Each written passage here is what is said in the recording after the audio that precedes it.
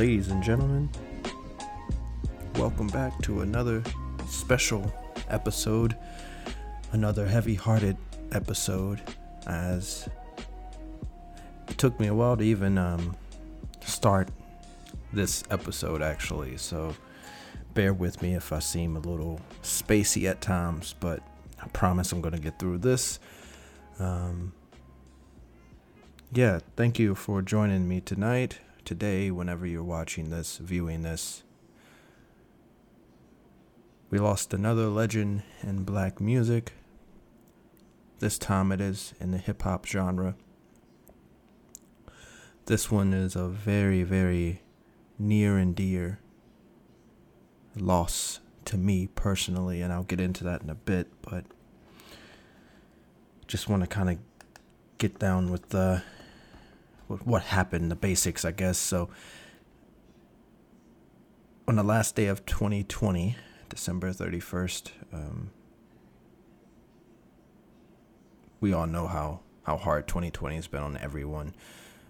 I wrote on Instagram this really long, drawn out thing about this whole thing, but yesterday, December 31st, we were given news that the legendary Emcee, pioneer Emcee, for a lot of reasons, most of which I hope to get into today, we lost MF Doom. Now, he passed back in October of 2020. I think that family wished to keep things close, and I completely respect that. I know that there are a lot in the community, in the music community, that are talking about that decision, but I don't get into family things like that. I respect that decision to keep it close for the peace and sanity of the family, of course. As we all know, Doom is prolific, well known, the only underground MC who didn't cross over, but everyone knows him. It is said that he is your favorite rapper's favorite rapper. A lot of rappers say that line, but he was your favorite rapper's favorite rapper for sure. Today I'm just going to talk about, I'm not going to get into any news, except for this, of course, but I'm not going to get into any vinyl news or vinyl recommendations, anything like that. It's just gonna kind of be the same as that Stanley Cowell show, which just honestly, it just seems way too soon to be doing another one of these shows. My musical journey would not have gotten to this point in jazz and elements of psychedelic rock and psychedelic soul, psychedelic jazz, etc., if it weren't for the man we're talking about tonight.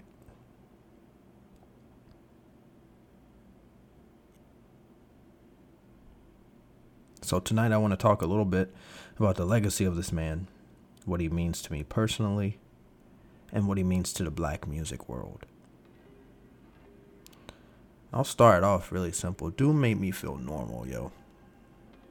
As a teenager, growing up in bumfuck nowhere, Virginia, and being exposed to a lot of different genres early on, and having, of course, a natural seated love for hip hop, but just kind of feeling a disconnect with it early on in my teenage years. I felt weird. I felt abnormal. I felt like I didn't belong. I felt like I was trying to be something I wasn't.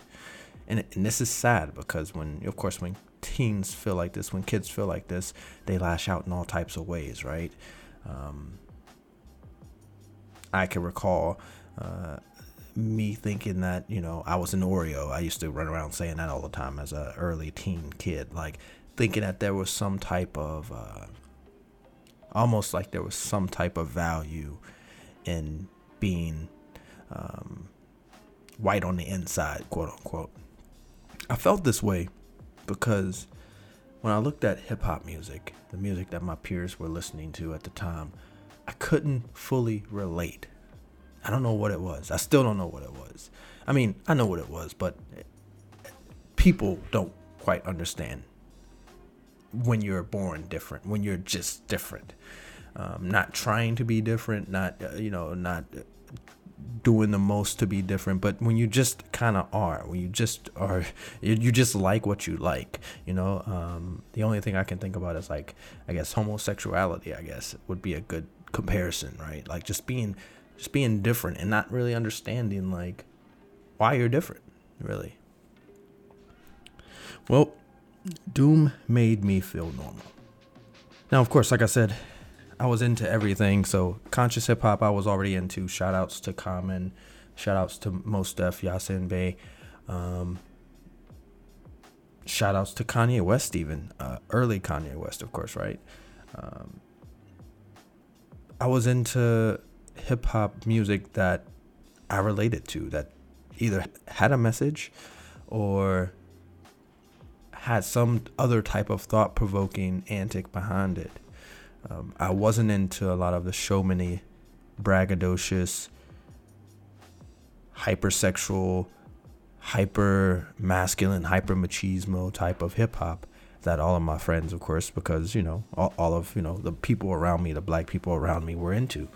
Just because that's what we do, right? As kids, you just go along with whatever is put in front of you. Anyway, a weird church friend of mine, put me onto, and I think I've spoken about this before, put me onto the show The Boondocks, and again, hearing the show's score changed my life. And this is as a kid digging around, not even realizing what I was watching or what I was listening to in a conscious way, right? So, of course, I understood The Boondocks as a comedy. I thought it was hilarious, but I didn't realize the satire behind it, right? I didn't pick up all the nuances of the show. Same can be said for the music. I picked up Doom at this time, but I didn't fully understand what Doom was. I just knew that it was just something totally different from what I'd ever heard in my life. The album, of course, Mad Villainy. We'll talk about that in a bit. Mad Villainy. I'll rank some of my favorite Doom records and close out here. I don't want to keep anyone too long. Again, thank you for clicking play here today for this very special episode, highlighting the life and legacy of Doom. Now, I'm not going to do so in a traditional way. I'm not going to, list out, where he was born and, and his first record and, when he, when he moved and when he got sick and all that stuff. I'm not going to do that, unfortunately. I am going to keep it record based and just talk about the first time I picked up that Mad Villainy record. The first time I picked up a few of his other records, Operation Doomsday. When I lived in Atlanta, this is one of my first grabs, Operation Doomsday. So, yeah, but I want to go back into just how Doom made me feel normal just before I head into the works. Yeah, Doom made me realize that I wasn't crazy. And at the same time, he made me realize that it was okay that I wasn't normal. And I'll explain. It was okay that I thought that his peers, other rappers, lacked substance and creativity, which a lot of them in the 90s and 2000s did. If you look back through the music archives, the music videos, you'll see the same template is used throughout almost every rap video. And you can say the same kind of for today. I mean, it's a little bit different today because everything's kind of broken down and boxed up in its neat little category. So you can kind of go around and find a lot more of the things you're wanting or looking for. And you're kind of trapped in that box until you hop out the next box. But back before the internet was cool, right? I mean, this was just put on TV. So this is what everyone had to watch, and you saw I think the same template, the same backdrop for almost every rap video. The girls in the apple bottom jeans with the very flat asses compared to what we deal with now, right? the guys with the chains around the neck, the backwards football and basketball and baseball and all the other jerseys. You saw this stuff, and this stuff like I said, was just templated.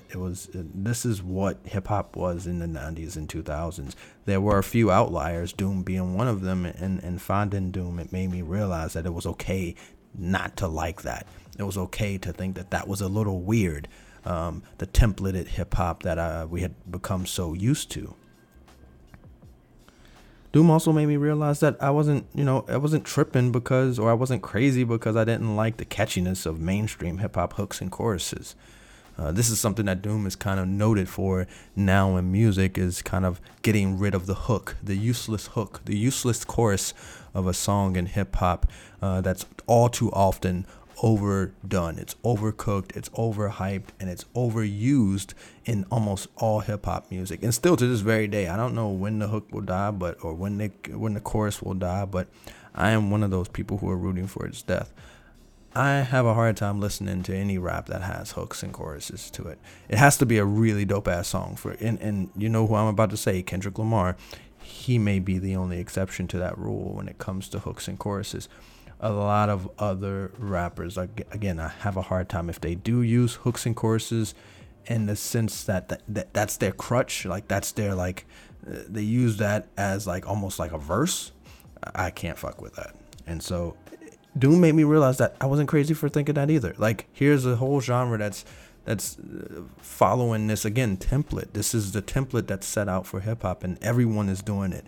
And for me, just thinking that for a long time as a teen, thinking that I was crazy for not liking this, thinking that I was trying to be white for not liking this stuff. It was a really hard process to get through. It was a really tough time for me to get through as a teen. Luckily, I had a lot of like-minded black and white teens around me and when I say a lot, I mean maybe 2 or 3 other ones who we'd sit around and talk about Doom all the time, but or whoever our favorite artists of the day were all the time. And if it wasn't for that, along with Doom, I don't know how different my school age experience would have been. Especially that high school age where you're just super vulnerable to everything, but you're always feeling like you have to put up wall after wall after wall to show how tough you are, especially as a man. The vulnerability piece that I just touched on is the last piece that Doom made me feel really normal about. Here's a man first, not even a rapper, a man first, who is completely comfortable in his head, completely comfortable with being alone with his thoughts, with being alone, being vulnerable with himself and with his audience. This is something you don't see in hip hop music. This is something you very rarely see in music altogether. But when you do see it, it's a little quirky and it's a little out there. I would like to say it's a little space aged music sometimes that we oftentimes give credit to white gay men for personifying this vulnerability in music. I'm thinking about cats like David Bowie and shit, right? We give cats like that this license to be vulnerable and weak in public, and at the same time that weakness makes them strong. I think Doom does this for hip hop, and I caught that at a very early age, and it changed my life. It changed my perception of what it means to be a man, of what it means to be a human, of what it means to be black and be a black man in this country. It changes my entire perspective of this. And how, I always joke about how Doom ruined rap for me, but, this Doom kind of ruins humanhood or manhood for me, if you will, too, at the same time. Because here I am able to see firsthand, and this is coming from a young boy who grew up with a lot of male role models, uncles and even just mother's friends, aka or quote unquote friends, stuff like that. This is through all of these role models that I'm seeing, male role models, all blue collar, all tough guys, right? I learned how to work on a farm when I was a kid, all that good stuff. It was so weird once I realized that men could be weak and could be able to be weak and be comfortable in understanding that weakness, whatever that weakness was. Artists don't do that. Artists aren't vulnerable with us a lot of times. And I think through Doom's music, you can think of so many lines, so many verses, so many songs that I can think of where he's showing you sides of himself inadvertently sometimes and sometimes directly. But he's showing you sides of himself that if he were to follow the template, he wouldn't show you that. He wouldn't show you this part of him, because this part of him could get him laughed at, or this part of him could make him appear like a crazy person or a weak person or a less than person. And he's saying fuck you to all of that, essentially, in a lot of his records and a lot of his songs. Lastly, for Doom and making me feel normal, he made me feel cool to be a dork. This is college, of course. So, I go through my really difficult phase of high school feeling, kind of lost with music and entertainment and art, and feeling as if I was kind of misplaced, maybe placed in the wrong state, maybe placed in the wrong country, maybe placed in the wrong fucking planet. I felt that way as a teen. This is me being vulnerable with you now. I remember the change, though, the change in that there was some type of strength that came once I located this understanding, this deep-seated evasiveness of vulnerability. And I accepted that I had to be some type of vulnerable. I had to be some type of different in order to be true to myself. And being true to myself and my weaknesses and my strengths don't make me less of a man. In fact, it makes me a better man. When I realize this, when I come into this understanding, I think it's kind of like the golden years for Noel, right? And so when I say that, I mean like college was great. College was very great. I didn't feel like a black sheep that much anymore. And I felt cool. I felt cool in being a music dork and being a dork that valued artistry in the way that I did, being a square, right?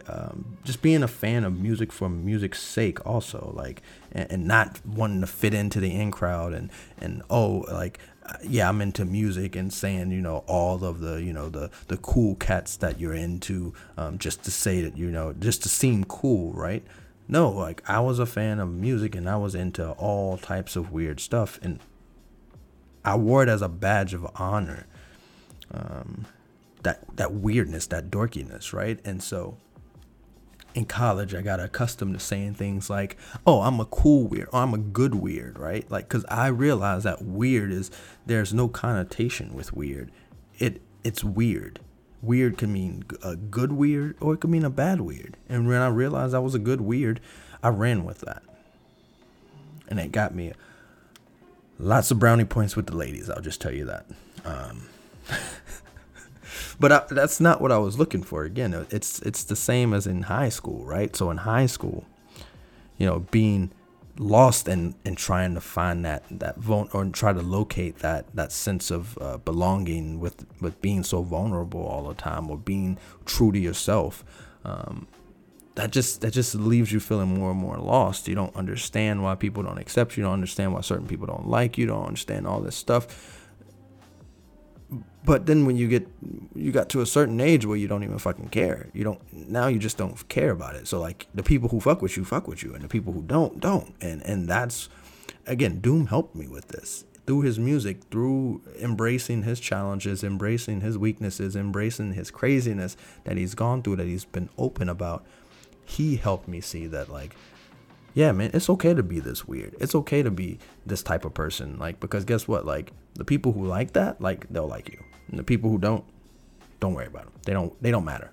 I'm a part of a few Doom groups on Facebook, of course, like, fan groups, fan forums, stuff like that. Speaking of forums, right? Speaking of forums, check out therecordspinner.com and the forum.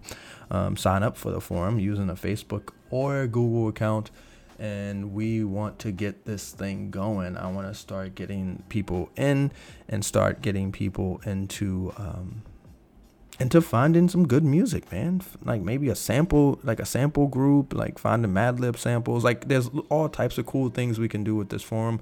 I want to get that started though, so please do. If you feel interested, if you feel good to, or want to have interest to, go to the website therecordspinner.com and sign up for the forum.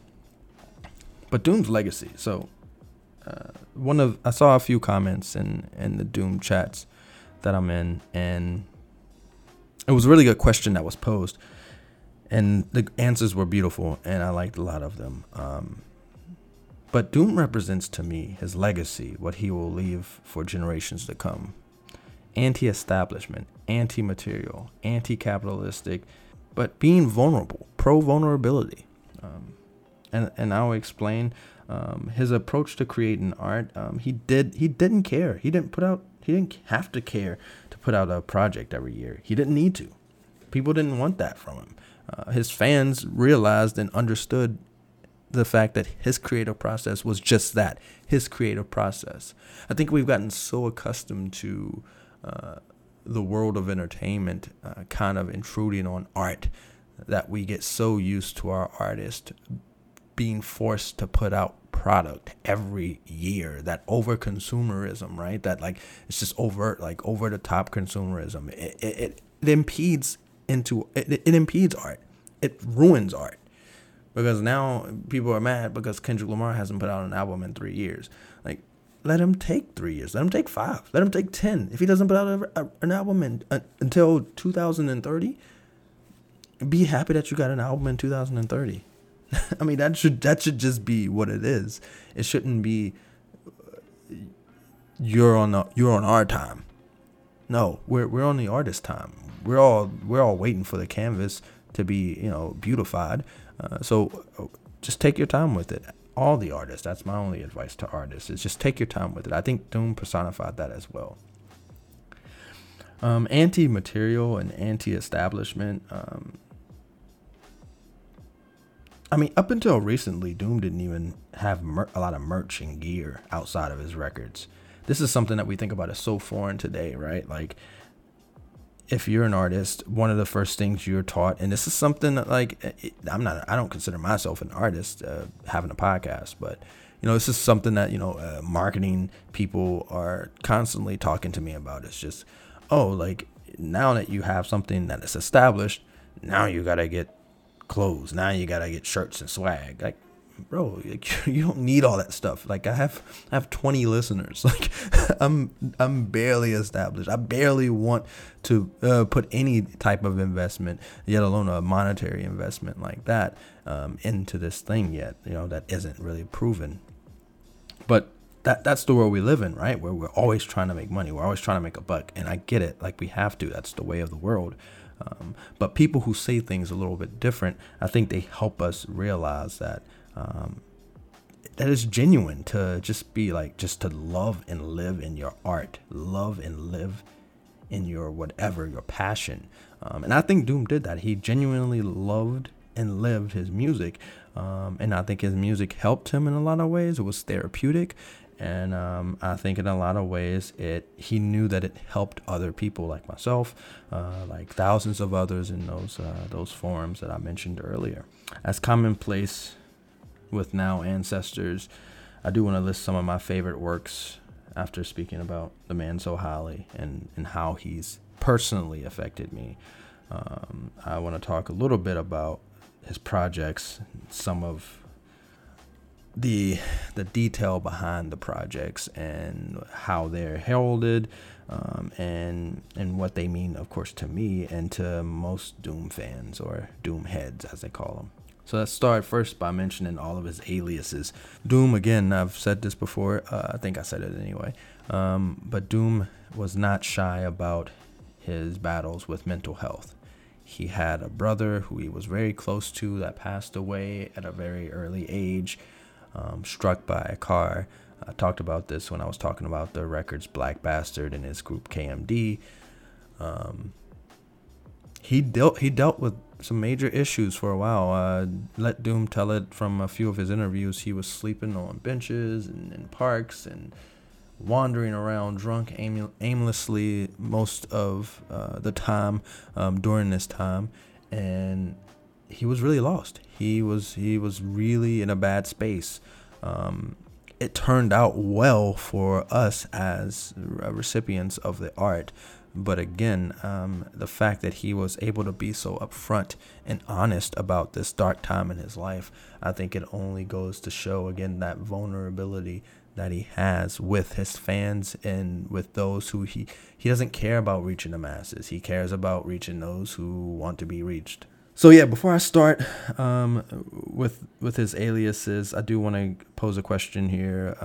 What are some of your favorite projects by Doom? I want to know if this list I'm about to say is going to get me in a lot of trouble, or if I'm kind of on base here, which I think I am. Being a student of being a student of Doom, as I am for the last 15 plus years almost. Yeah, I would say, yeah, damn, like that's crazy. I found him around 16, 17, something like that. I'm 32 now. Yeah, man, like I'm certain that I'm on base here, but maybe I am, maybe I'm not, maybe I'm off by a lot. So some of Doom's works to mention. I'm going to start again with his aliases. He went by a few aliases.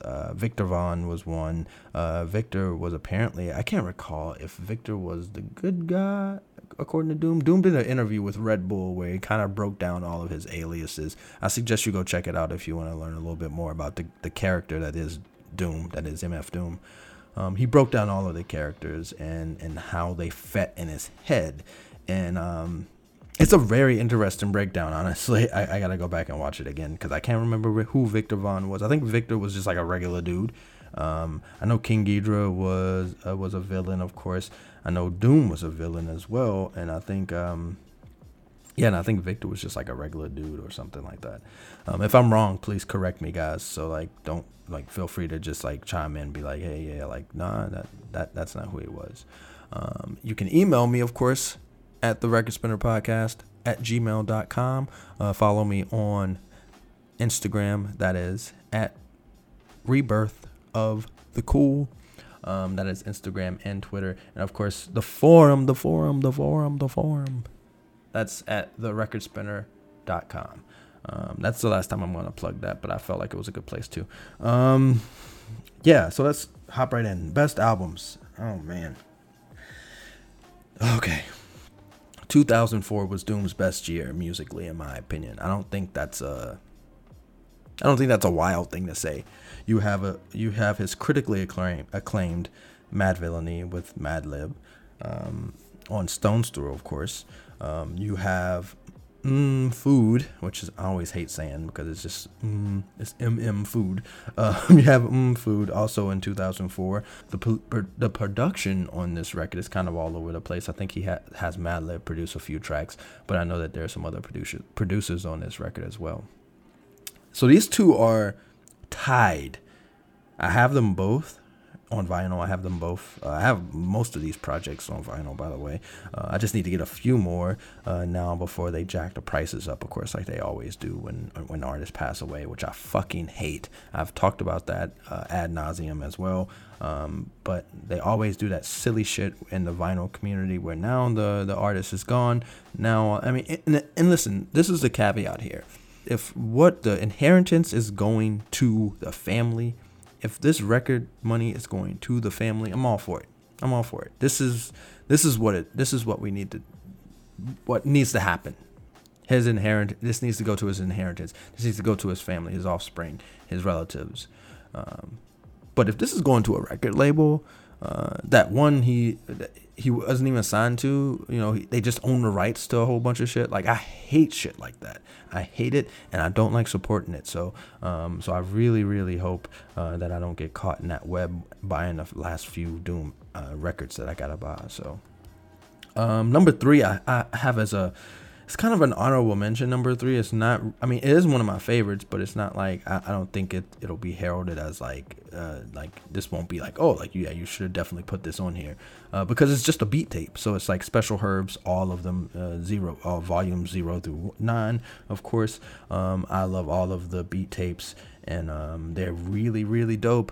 To me, I know a lot of people are kind of weird about Doom's beat making skills. A lot of people, it's a love or hate with Doom, not kind of the same as his lyrical prowess, where there's a lot of nuance in his lyrical ability. Some people like the references he makes, some people like his technical ability, some people like his flow, some people like all of the above, etc., etc. So it's a lot more room for error with his lyricals, his lyrical stuff, but his beat making is either hit or miss with a lot of people. And so that is number 3, Special Herbs, all of the beat tapes. I'm a big fan. Number 4 has to be Vaudeville Villain. This one actually gets a lot of flack. And this is done in 2003, the year before his best year in music, in my opinion. 2003 is his second best year, in my opinion. There's another record on here from 2003. Not only Vaudeville Villain, but 2003 was a really amazing year for Doom as well too. This was released on Traffic Entertainment, and Vaudeville Villain is again by his alias Victor Vaughn, who stars this whole project mostly. I think there's some appearances by Doom, I think, in this, which is kind of weird to say, right? Because they're the same person, but that's Doom, and that's what I love about the guys. He makes that stuff feel, I mean, it's a creative way he does it. It's not it just doesn't appear to be like some like crazy breakdown he's having. It's an art form. It's a technique he's using almost, sort of like the way I use my alias. That's how I like to think about it. It's the same person. I'm not different. I'm the same person, but it's just, legal purposes. Can't be the same person on this place where I am at work. I'll get fired for talking about black stuff. Anyway, Vaudeville Villain is classic. If you haven't heard that record, my favorite record off of that is probably Saliva, or the intro track, which I can't think of right now, actually, where he references I can't recall who he references, but yeah, it's the intro track, and then it's Saliva, of course. Love those two tracks. The beat on Saliva is nuts. Operation Doomsday is number 5. Operation Doomsday, a record that I own. Special Herbs and Vaudeville I don't own, actually, on vinyl. I think I own Vaudeville on CD somewhere around here. I think it's on a CD somewhere. But yeah, Operation Doomsday is one of the most slept on, in my opinion. This is one of his most slept on projects. This is 1999. This is kind of one of his first bounce back records, if you will, right? I talked briefly about in previous episodes about his break away from music, and he comes back as this villain, this super villain known as MF Doom.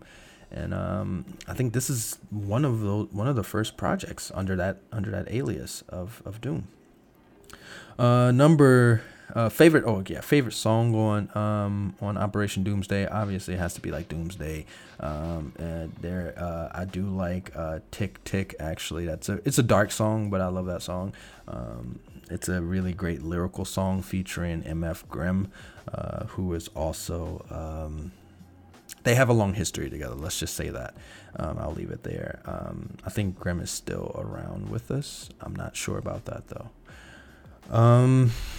Number six is Black Bastard. So we're going to the Zev Love X years, the KMD years, 1993. I've talked about Black Bastards before.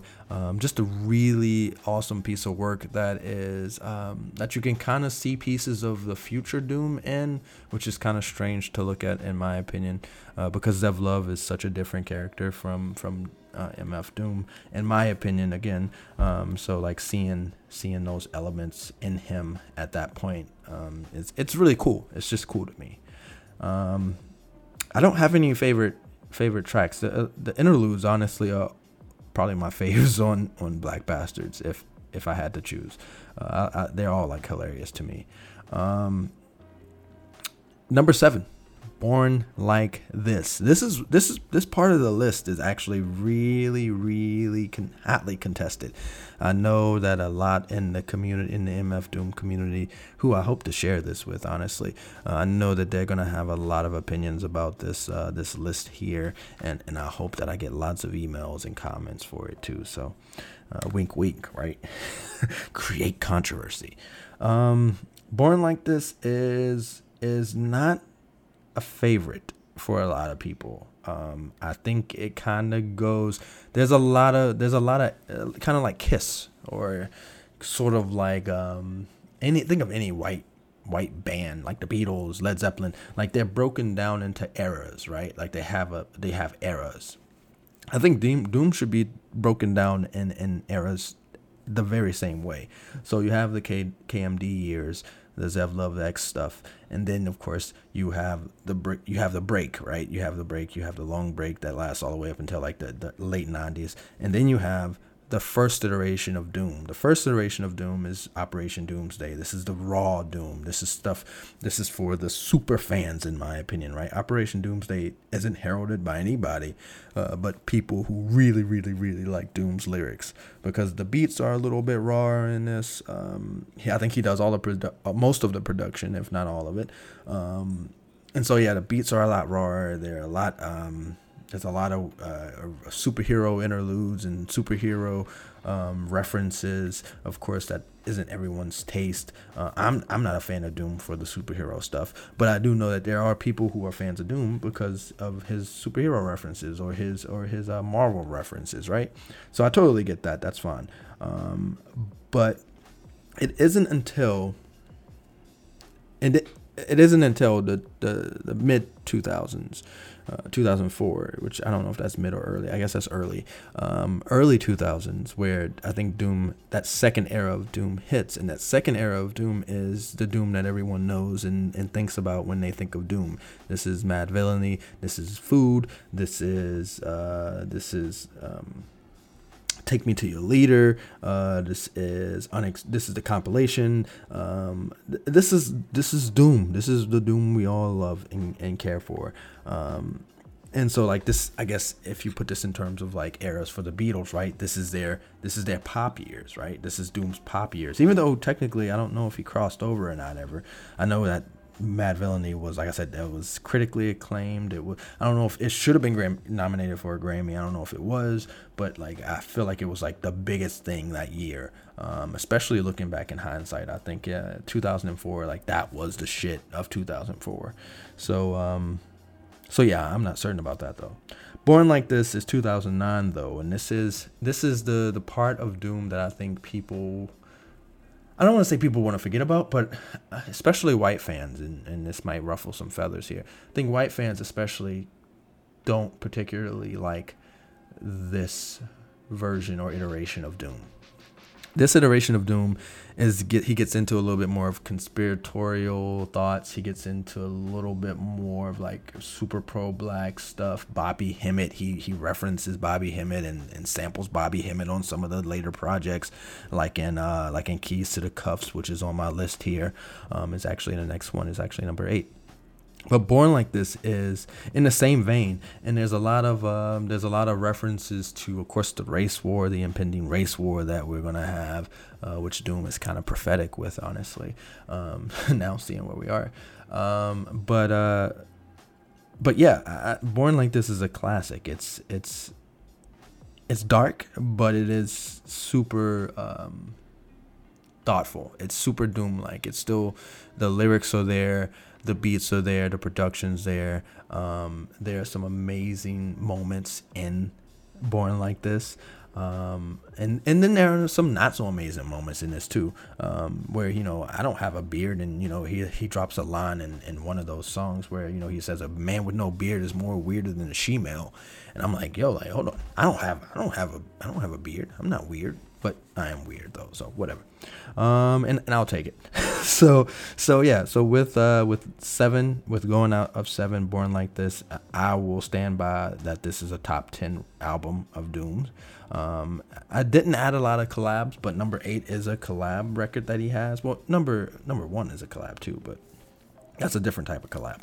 Number 8 is Keys to the Cuffs. Again, I talked about this with Born Like This, but this is in the same vein, if not a little bit more darker, a little bit deeper into the conspiracy, into the rabbit hole that Doom goes down here in Keys to the Cuffs.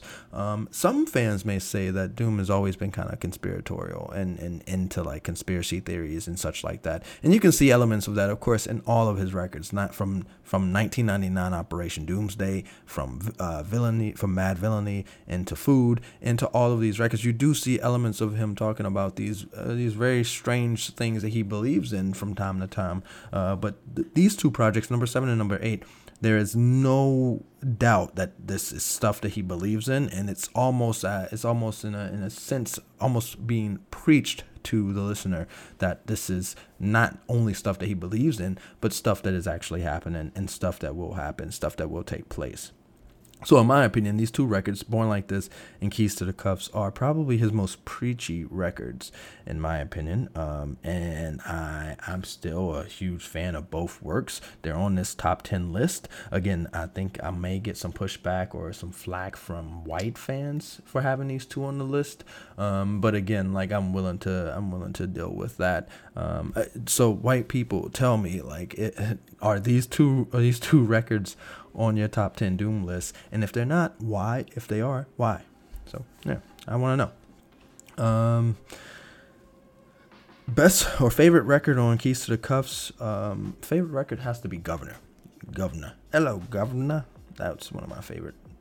That song's one of my favorite Doom singles of all time. So, and that'll be another show where I do that. I can't do that right now. That'll take literally all night to think about all of Doom's songs from all these albums and then putting them in the top 20, because I would have to spread it out to 20 at least. Number 9, Take Me to Your Leader. This is a slept on project. This is under his alias King Ghidra. I do want to go back really quick. Number 8 was a collaboration record. The collaboration was with a man by the name of JJ Doom. I cannot say his name though. God damn, that is a crazy name. This guy's from like England or something like that, and this record was put out by Lex. So JJ, I think I want to say General. I'm not gonna say that. Yeah, for the sanctity of the show, I'm not gonna try and say your name. Sorry, homeboy. But you can email me and give me a proper pronunciation breakdown. And that's at the Record Spinner Podcast at gmail.com. Back to number 9, Take Me to Your Leader. King Ghidra, that's 2003. This is that golden era that I'm talking about with Doom. 2003 to 2004, 2005. Doom sees what is arguably his best years in music. Just the best stuff I think he puts out overall as far as projects in these 2 years. Take Me to Your Leader is right up there. A lot of people don't like this record because it's pretty much the whole guts of the album is just interludes. It's a whole bunch of interludes that make up the album, which I think is kind of comical, honestly. The same can be said about Food, actually. Food in 2004. The guts of that album also are kind of made up of interludes. But you know what Doom does with the interludes, I think is super creative, and not only creative, but like what he gives you in the 5 to 6 to 7 songs that he actually does spit on, pure genius, pure unadulterated genius. So, Take Me to Your Leader, definitely on the top 10, makes the top 10, makes the cut.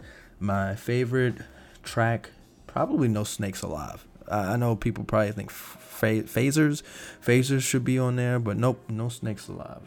No Snakes Alive is classic. It's a classic song. And last but not least, backing up the rear, I had to add a comp album to this list. Who would I be if I didn't add a Doom comp? I actually have 2 comps though. I have his beat tapes. Those are compilations.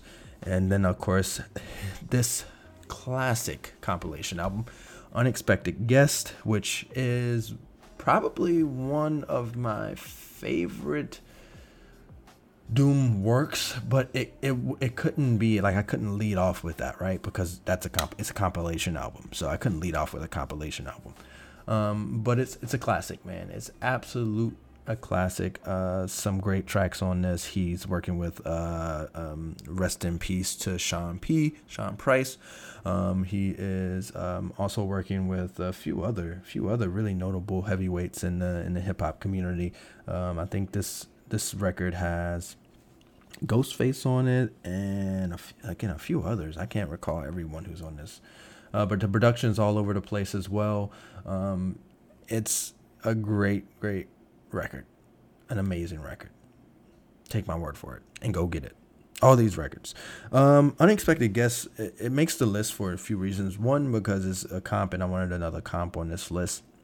But 2, it's actually the soundtrack for Atlanta. When I lived in Atlanta in 2010, 2011, 2012, 2011, 2012, whatever year it was, this was the soundtrack. This was what I was going to 5 Points if I had headphones on. This is what I was listening to, going to 5 Points, going to Little 5 Points. You could go record shopping. I was listening to Unexpected Guests every weekend. It's what it was. So it had to make the list because of nostalgia's sake. And of course, it's just a good project. I want to know. Tell me your thoughts about my list. If you agree, disagree, don't like this list at all. You like it a little bit, like it somewhat. You think some records should be higher up. You think some records should be lower down. Let me know what you think about this. I want to get back to the seriousness of this before I close out here, though. And that is just, again, what Doom means to me. Why I value this man. Why black music must value this man. Doom is creativity personified, in my opinion. And I don't say that from a space of being like, he's the most creative artist I've ever seen.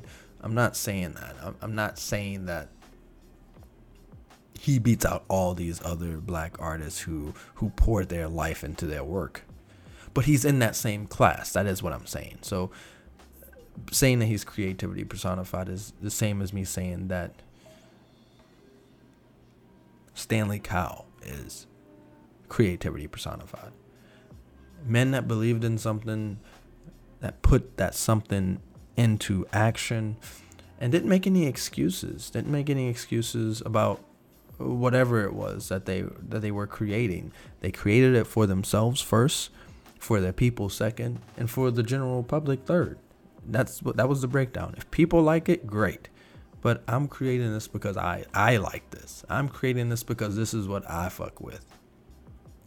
You see this throughout the many stages of Doom that I mentioned earlier in listing my favorite top 10 records. You see this throughout the progression of Doom. You see him go from doing his own raw, some may say not good, some don't like Doom speeds, but you see him doing that when he reemerges back on the scene as MF Doom.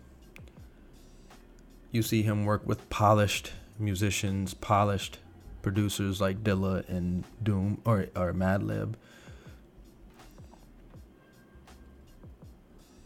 and shines while doing so, right? He's in his bag all the time. So when I say creativity personified, I mean that he is among the elite when it comes to staying true to his art form. It didn't make sense for a lot of people early on. A lot of people wrote him off a few different times. But he always stayed true to himself. Never changed it. The formula was what the formula was. He didn't need hooks, the gimmicks. I mean, he had one of the biggest gimmicks, actually, of all time, and that was the mask. But I'm going to play something now that kind of explains why the mask was necessary to him. And yeah, you can say it's a gimmick, just as gimmicky as what he's talking about. Or was he really hell-bent on making good music for good music's sake? I don't know. What do you think? Let me know. Email me at therecordspinnerpodcast@gmail.com. That's been my time. I'll be back on regular schedule starting next week. This will definitely take the place of the Weldon Irvine show for the week. And I will see you guys next week. I've enjoyed my vacation. Hasn't been much of a vacation with all the news that's been going on and recording that I've had to do. But again, this is a labor of love. So I'm here because I enjoy talking to you guys. I want you guys to enjoy talking to me back. But so far a goose egg. But I'll keep pulling until I get something. So again, that's my time. You can follow me at all the social media that I mentioned earlier, Rebirth of the Cool on Instagram and Twitter. Check out the website, therecordspinner.com. And of course, don't forget, email therecordspinnerpodcast@gmail.com. That's my time. Peace and rest in peace. Rest in power. Rest in prosperity. To the MC that changed my life. I appreciate you. I love you. And thank you for everything that you've contributed to black music. Like until then, I didn't really have a partner. Now I feel like I found my partner, you know what I mean? To me, from the musical aspect, hip-hop is one of the directions where it's like 100 or almost damn near 100% on everything besides the music. Like what you look like, the sound of your name, to what you're wearing, the brand of clothing, whatever intoxicants you choose to put in your body, to, things, everything except for what the music sounds like. So the mask is really a testament to, it's not about none of that. It's straight about the wreck. You know what I'm saying? Like, you could be any color or whatever. You know what I'm saying? The mask represents just everybody. You know what I'm saying? To where, nothing matters. The brand of clothing, none of that matters. It's a matter how you spit and the beats, how the beats is raw.